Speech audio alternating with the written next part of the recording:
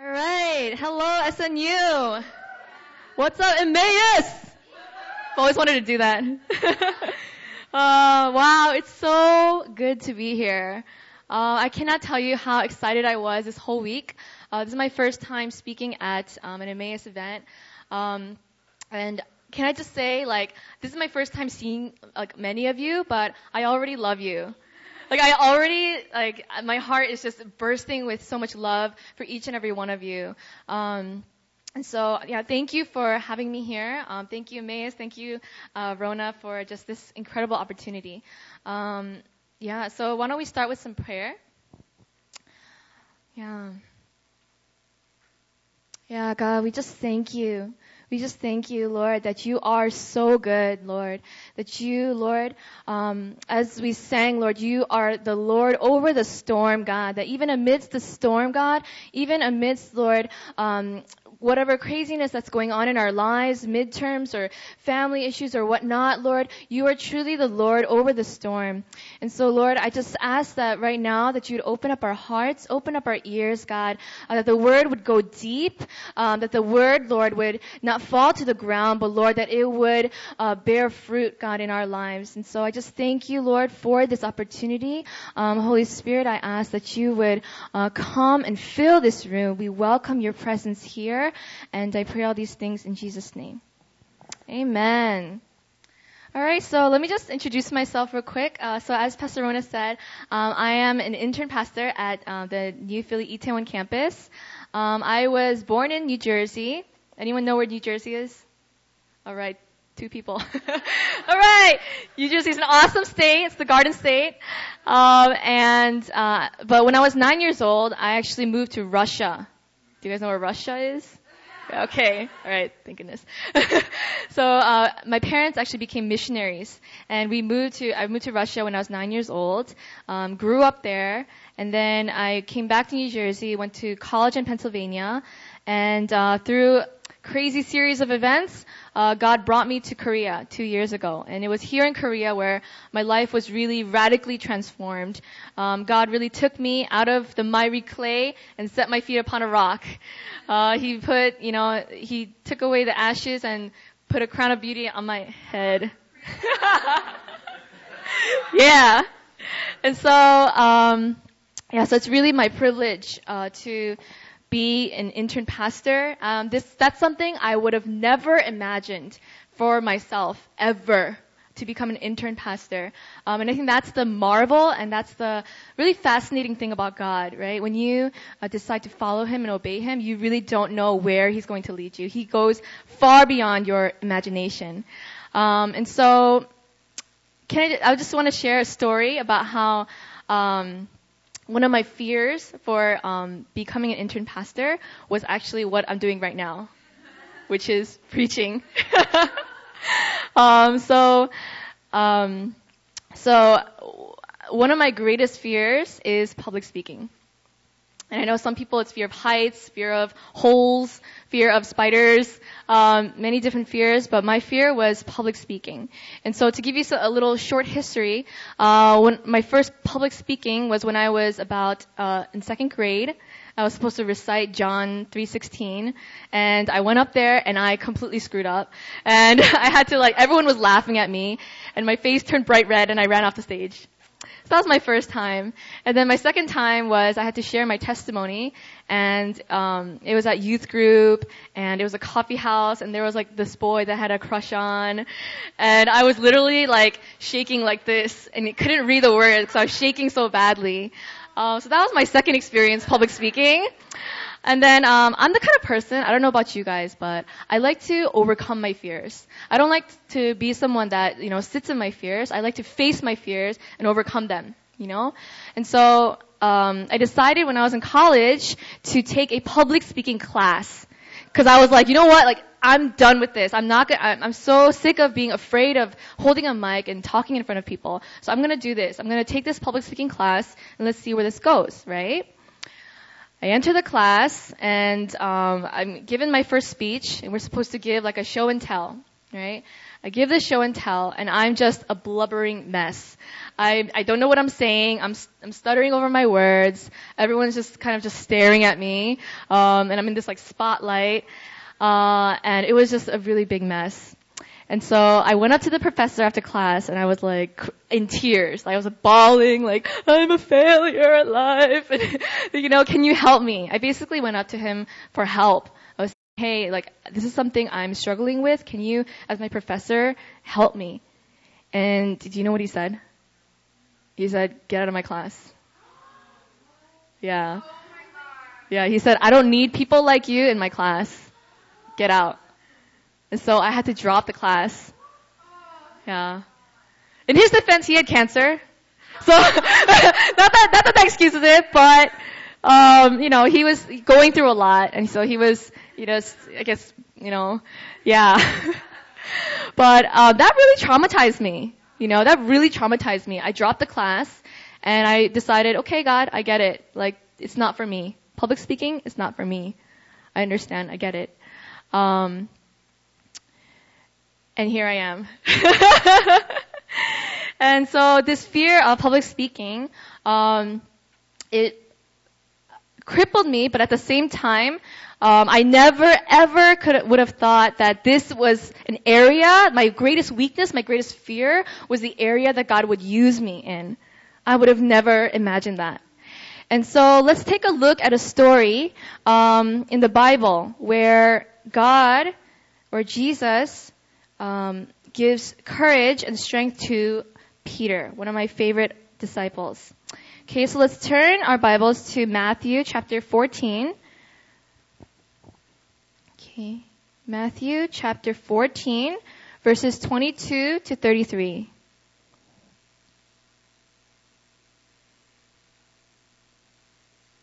Okay, if you're there, say, I'm there.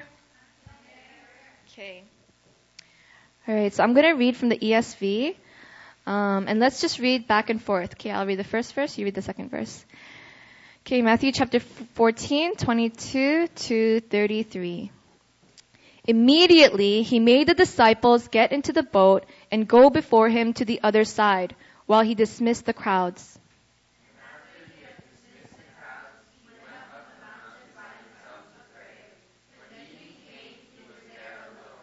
But the boat by this time was a long way from the land, beaten by the waves, for the wind was against them.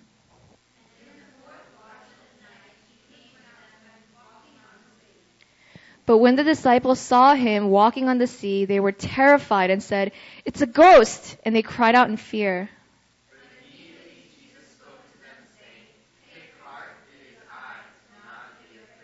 And Peter answered him, "Lord, if it is you, command me to come to you on the water." He said, "Come." So Peter got out of the boat and walked on the water and came to Jesus.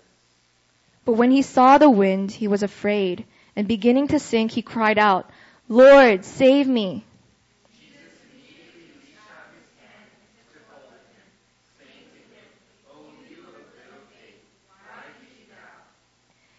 And when they got into the boat, the wind ceased. Those in the boat worshipped him, saying, "Truly you are the Son of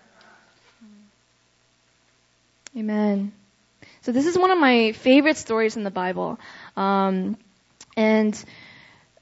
yeah, let's just take it through verse by verse and let's really understand this story, because I know we've heard it so many times, but it's really, when you really think about what was happening here, it was pretty crazy. Okay? So let's just go through and look at the story and what's going on here.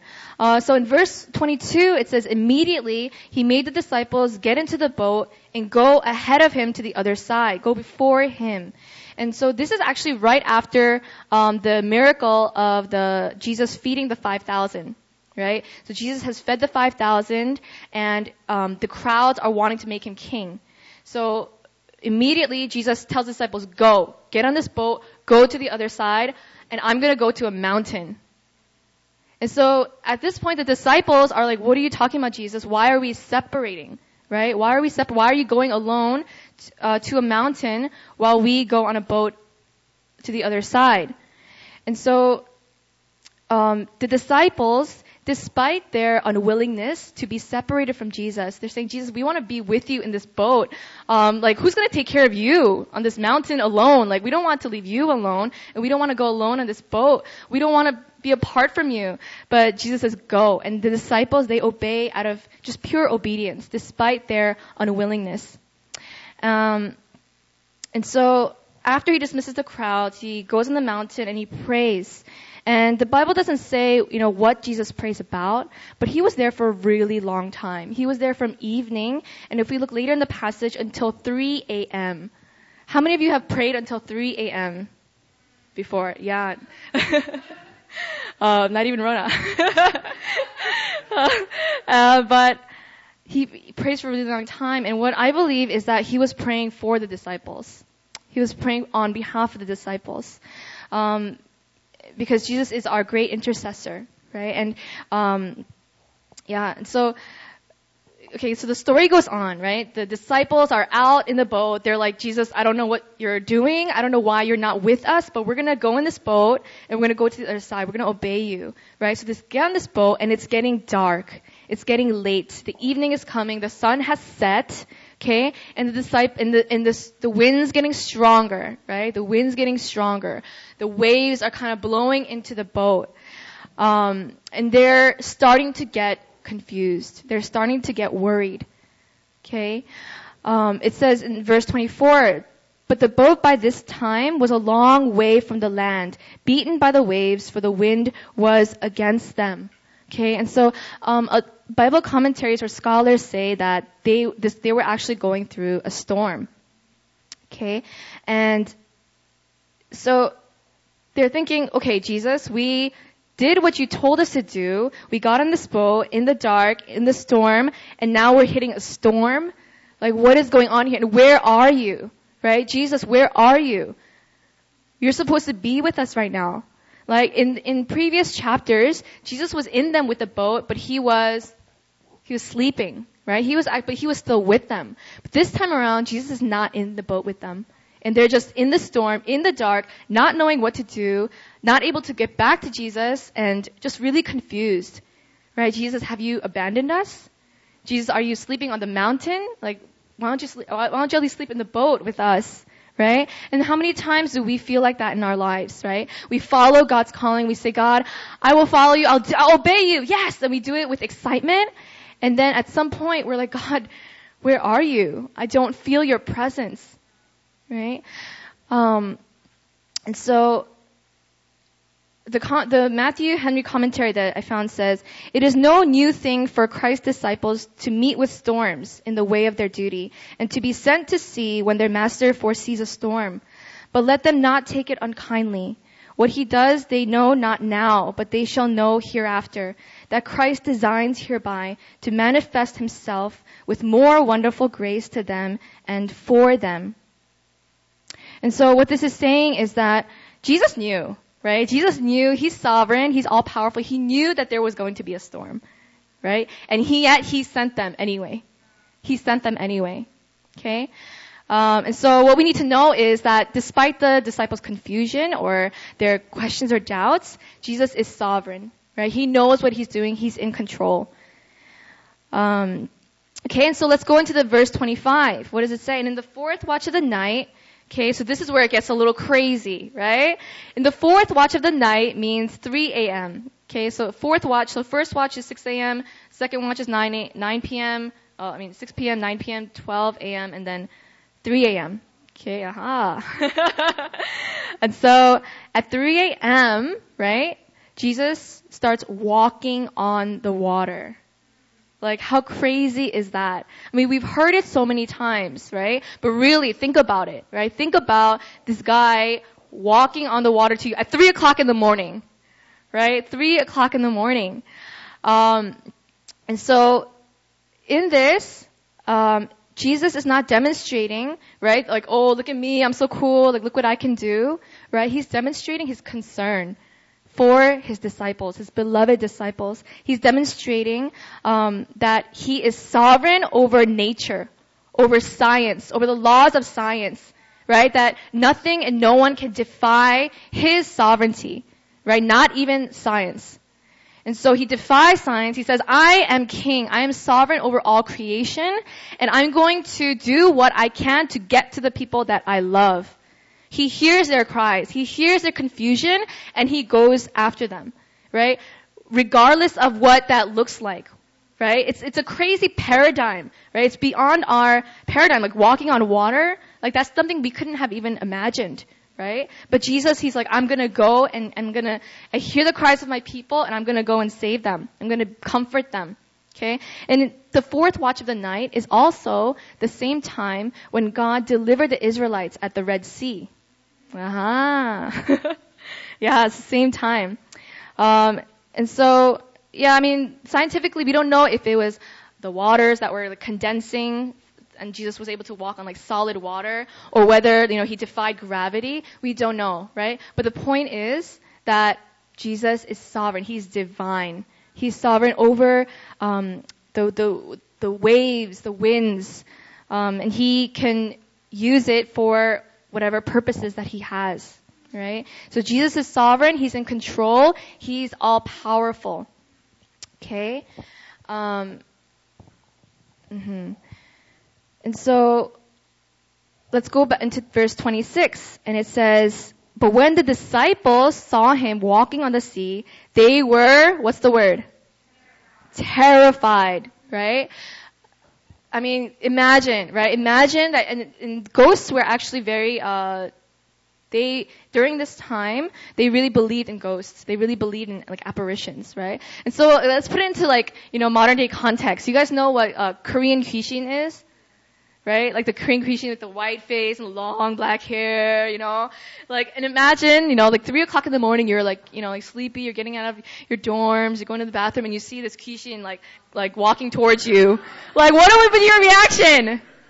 Terrified, right? Absolutely terrified. What would you do? Sarah Wong, what would your reaction be? Hi. Terrified. They really believe this is a ghost, right? Because at this point, again, Jesus is coming after them. He's on his way, right, to comfort them. But what are the disciples thinking right now? They've kind of lost hope, right? They're kind of in that darkness, confusion, waves and wind, and Jesus coming, is he not coming? And then ghost. Right? It's a ghost. And so, yeah, I mean, they're terrified. This is pretty scary. This is pretty scary. This is the Ring kind of stuff. And the water, comes out of the water. And what does it say though in verse 27? But, what's the word? Immediately, right? Immediately, right? He doesn't give them time to be scared, right? He just immediately comes to them and says, take heart, it is I. Do not be afraid. Do not be afraid. It is I. And what's interesting to note here is Jesus says, it's me. He doesn't need to say, it's Jesus. He doesn't need to say his name. He just says, it's me, guys. Like, calm down. Right? It's me. Like, they know his voice. They're his sheep. They know his voice. And so, so Jesus comes and he says, it's me. It's me. And, I mean, think about this, right? So it's the disciples, they're waiting, they're scared, they're thinking we're gonna die, they see a ghost, but it's Jesus. And Peter, okay, he is so overjoyed, right? At this point, again, we're thinking like they've been on the sea for a good, 9 hours maybe, right? They've been waiting on the sea for 9 hours, okay? And Peter finally gets to see, his teacher, his rabbi, right? His, Jesus, his Lord. And Peter has been longing for Jesus for many, many hours, right? And it is out of love that he asks Jesus if he can come to him, right? It's not out of a desire to see if he can walk on water. It's not out of a desire to say Jesus, I want to see if I can do what you can do, right? It's purely, Jesus, I want to be where you are. Jesus, I missed you. Jesus, I've been waiting for you. I can't wait for you to get here, so I'm gonna come to you. He's saying, Jesus, that's how much I want to be with you. Jesus, if it's really you, if you're really not a ghost, if it's really you, tell me to come. Tell me to come to you. Right? This is not about Peter walking on water. It's really not. Right? It's about Peter longing to be with his Lord. It's longing to be, in the arms of his Savior. And this is the cry. This should be the cry of our hearts too, right? Jesus, let me come to you no matter what I face. No matter what winds and waves and fears, I will despise the waves. I will look down on the waves and my fears as long as it means I can be near to you. Right? I will give up my safety. I will give up my security in the boat. I will throw myself against the jaws of death and despise the threatening waves that terrified me before, and I will come to you. Let me come to you. Okay? And if you know, right, we see this all the time in Korean dramas and stuff, right? But true love, it will go through anything, right? It will overcome anything to be with the person that you love, right? We see this all the time in Korean dramas, right? People are like running to each other and they like trip and fall over like stones and still get back up and like run towards each other. Yeah, and so this is the image that we have, right? The image of Peter saying, Jesus, I want to be with you. Jesus, he could have been offended, right? Jesus could have been like, what? Like, what? What are you thinking? Like, I'm Jesus and are you trying to be like me? Are you trying to, try to usurp my authority? Right? He could have been offended. But the thing about Jesus is he sees our heart. He always sees our heart. And Peter's heart was one of sincere and zealous devotion to him. And so Jesus was gracious because he saw that Peter's heart was the desire to trust in Jesus. To trust that, Jesus, I'm going to go after you and I'm going to go to be with you and I'm going to trust that you're going to sustain me over these waters. You're going to protect me. You're going to uphold me. And this is in direct contrast to the Pharisees. Right? The Pharisees were constantly asking Jesus, prove that, prove this, prove that. They're always questioning him, but their heart was out of doubting him, right? Their heart was to tempt Jesus, right? But that's direct contrast to Peter, whose heart was purely, Jesus, I want to trust you and I want to be with you. Yeah.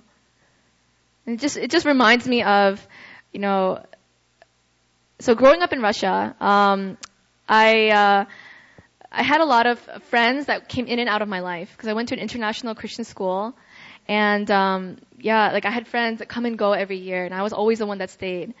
But I remember one time I prayed so hard to God. I was like, God, I really want a friend.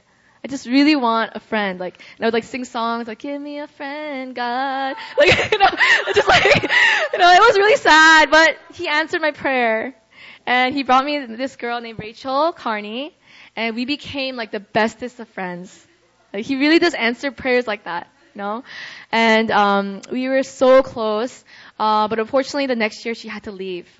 Yeah, she had to leave, and I remember just being so heartbroken, and just every moment that I could have with her, I just grabbed it. And I remember the moment where we were going to be separated for eternity, and I went to the airport and we were both just crying, and I remember, this was in Russia, right? So this is the security is pretty tough. And, we're at the airport, I'm crying, we're holding hands, not letting go of each other, and, I remember just letting go of her finally, and then she goes and I see her walking through the airport, and then in this final moment of no, I want to be with her longer, I run through the security. I just run through the security, I don't know how, I go under and over things, and then I finally get to her, and I just give her this big hug, and I don't know why I'm sharing that, but I guess that's just an image, right? That's an image of just how Peter is just longing, right? He's longing to go through any obstacles, right? At this point, it could be water, it could be fire, it could be, hellfire, it could be anything, it could be his worst fears. It doesn't matter, right? It all fades in the sight of him going to Jesus, right? Fixing his eyes on Jesus and saying, I'm going to be with you. And then in verse 29, what does it say? What does Jesus say? He says, come, right? Come. I'm going to let you come. I'm not going to despise your, over enthusiasm, right? I'm not going to look down on it. I'm not going to condemn it. Come to the waters, right? Come. I'm going to sustain you, right? And so Peter gets out of the boat and he walks on water, right? And this is impossible, guys, right? We read about it all the time, but this is scientifically impossible, right? And yet he does it, right? He's like, I don't care, I'm gonna go. He just goes. And the thing about this scene here is that Jesus, when he says come unto the waters, he's saying, I believe in you. I believe in you. I'm giving you authority to walk on the water. I'm not just saying, come on the water so I can see you drown, so I can laugh at you. Right? When God calls us to come and to follow Him, He's not saying, do it and I'm going to watch you screw up. I'm going to watch you make mistakes and laugh. He's saying, come because I believe in you. I believe in you. Yeah. Yavina, I believe in you. Yeah, I don't know who's the name. Yeah. And it's okay. It's okay if you don't believe in yourself. Because God, He believes in you. And that's sufficient. And so Jesus tells Peter, come, I believe in you. You can do it because I'm doing it. Right? I'm standing on the water. Just look at me. Okay? Look at me. Don't look at your circumstances. Fix your eyes on me. Don't look at the winds. Don't look at the waves. Don't look at the darkness. Don't look at your circumstances, but fix your eyes on me and just come follow me, and I will be the one. Okay? I will be the one to hold you up. And Jesus says, right, in John 16:33, here on earth you will have many trials and sorrows, but take heart because I have overcome the world.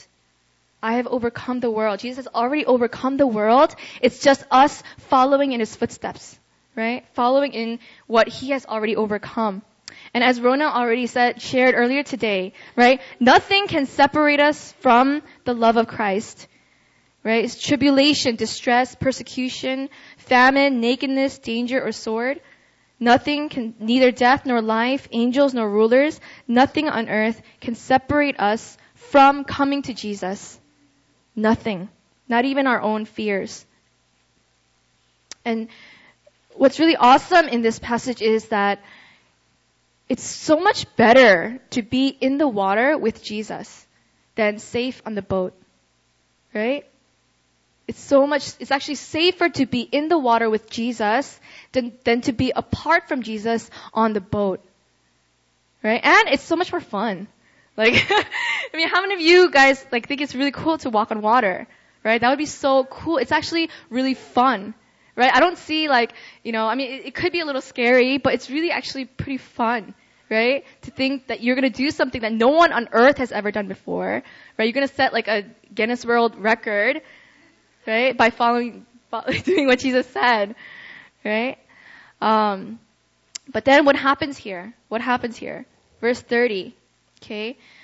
So Jesus, Peter, he gets out of the boat. He's like, okay, I'm gonna do this, Jesus. I'm gonna go where you are. I don't care, what I'm afraid of. I'm gonna step into the water. I'm gonna believe that you have given me the authority. You believe in me, and I'm gonna come. I'm gonna fix my eyes on you, and then what happens? Verse 30. He was afraid. And beginning to sink, he cried out, Lord, save me! Right? But the thing is here, what I want to point out is, what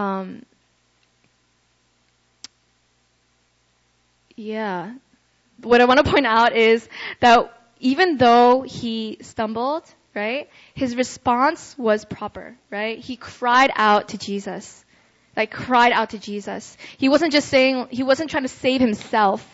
He was saying, Jesus, I'm going to cry out to you, Jesus, Lord, save me. My faith is weak. Save me. Save me. And that is the proper response. That's the proper response when we are sinking. It's not, I'm going to try to get myself up together so that I can impress God. right? So that I can impress Jesus when I finally get to him, right? The proper response is crying out, falling on your knees and saying, Jesus, I'm sinking. I'm falling. I need you. I need you.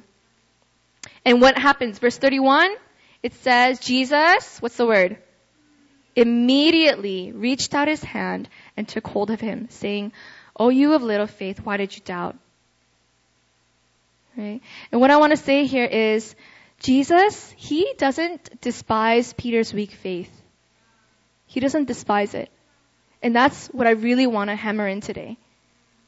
That Peter, he might have been overly enthusiastic in wanting to go out to Jesus on the water, but ultimately the test, he failed, right? He stumbled, right? He started sinking because he lost sight of Jesus. But does Jesus rebuke him and say, gosh, like, you have no faith? He doesn't say you have no faith. He says you have, what's the word?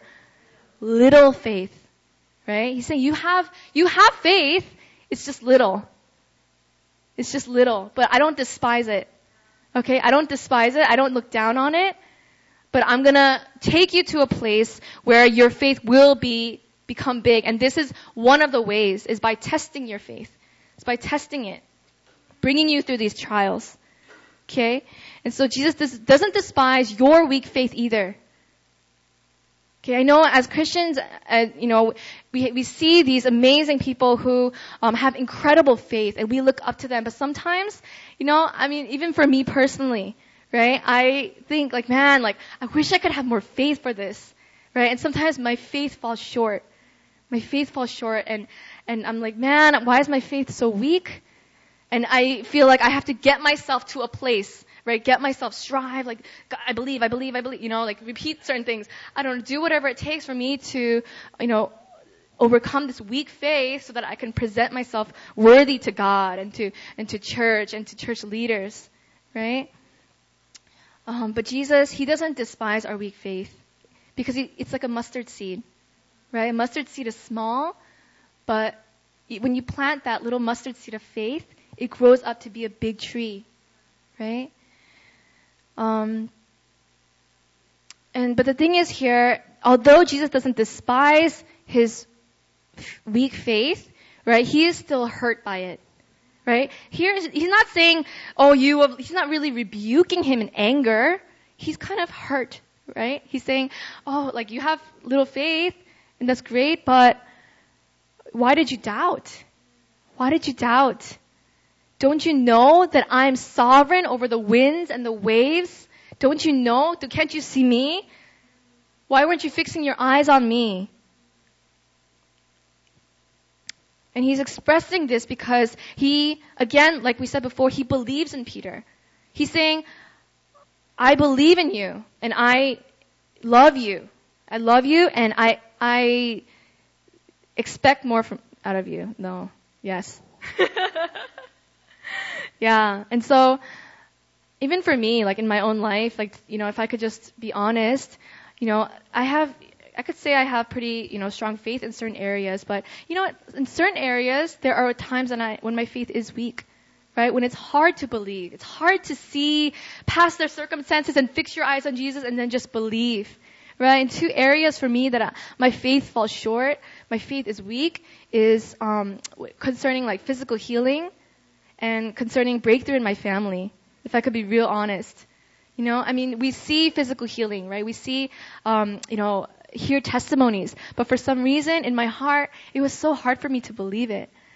I don't know why. So not anymore, but a while ago, actually very recently. And, I prayed to God and I said, God, I want you, God, to give me this gift of faith because my faith is so weak. And I feel like a failure. I don't even want to tell anyone that I have a hard time believing for physical healing, right? That's kind of embarrassing because, that's a huge part of what we believe. And I remember when I went on missions to the Philippines this past summer, that's the one thing I asked for. I said, God, I want you to show me a crazy physical healing. I'm just going to be extravagant in my asking, and I'm going to say, God, I'm so weak in my faith. I don't know why, but I want you to show me your power through this missions trip. And man, it was so crazy. We went to this village up in the mountains, and they have this kind of like hut, like for a church. And in these like little benches for chairs, and we were worshiping and praising, and our team had prayed for physical healing the night before, or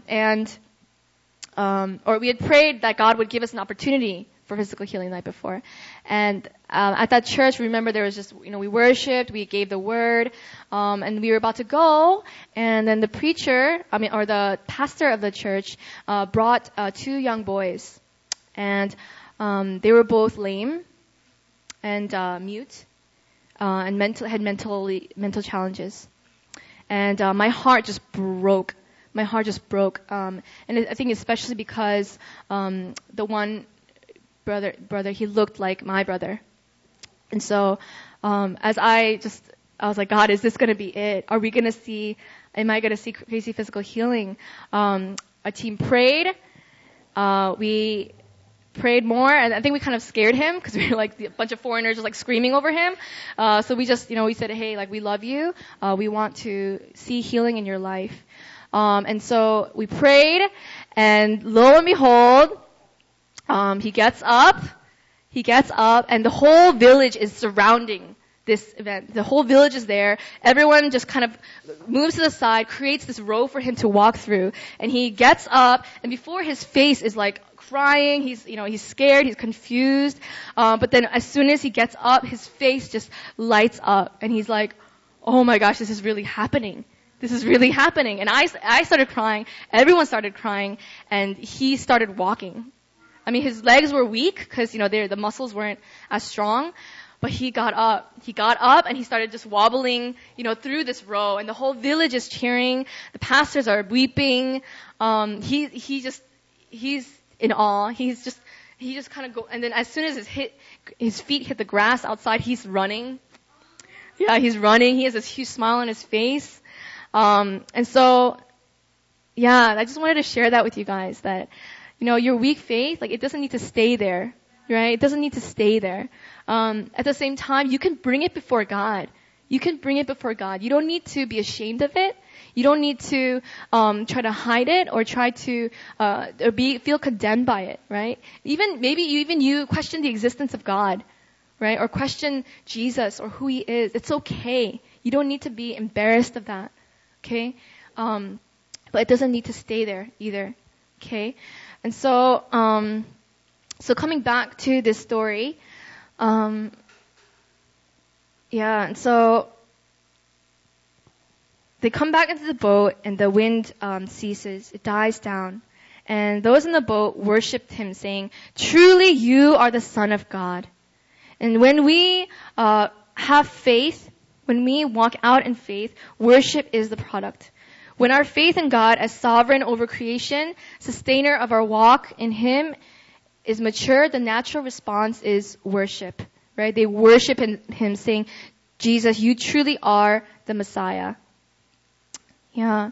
And so, yeah, if we could just have prayer. Yeah, let's just close our eyes. Let's just close our eyes and yeah. Let's take a time to just pray and to just ask God, Jesus, what are some fears in my life? What are some areas, God, that you are asking me to come into the water?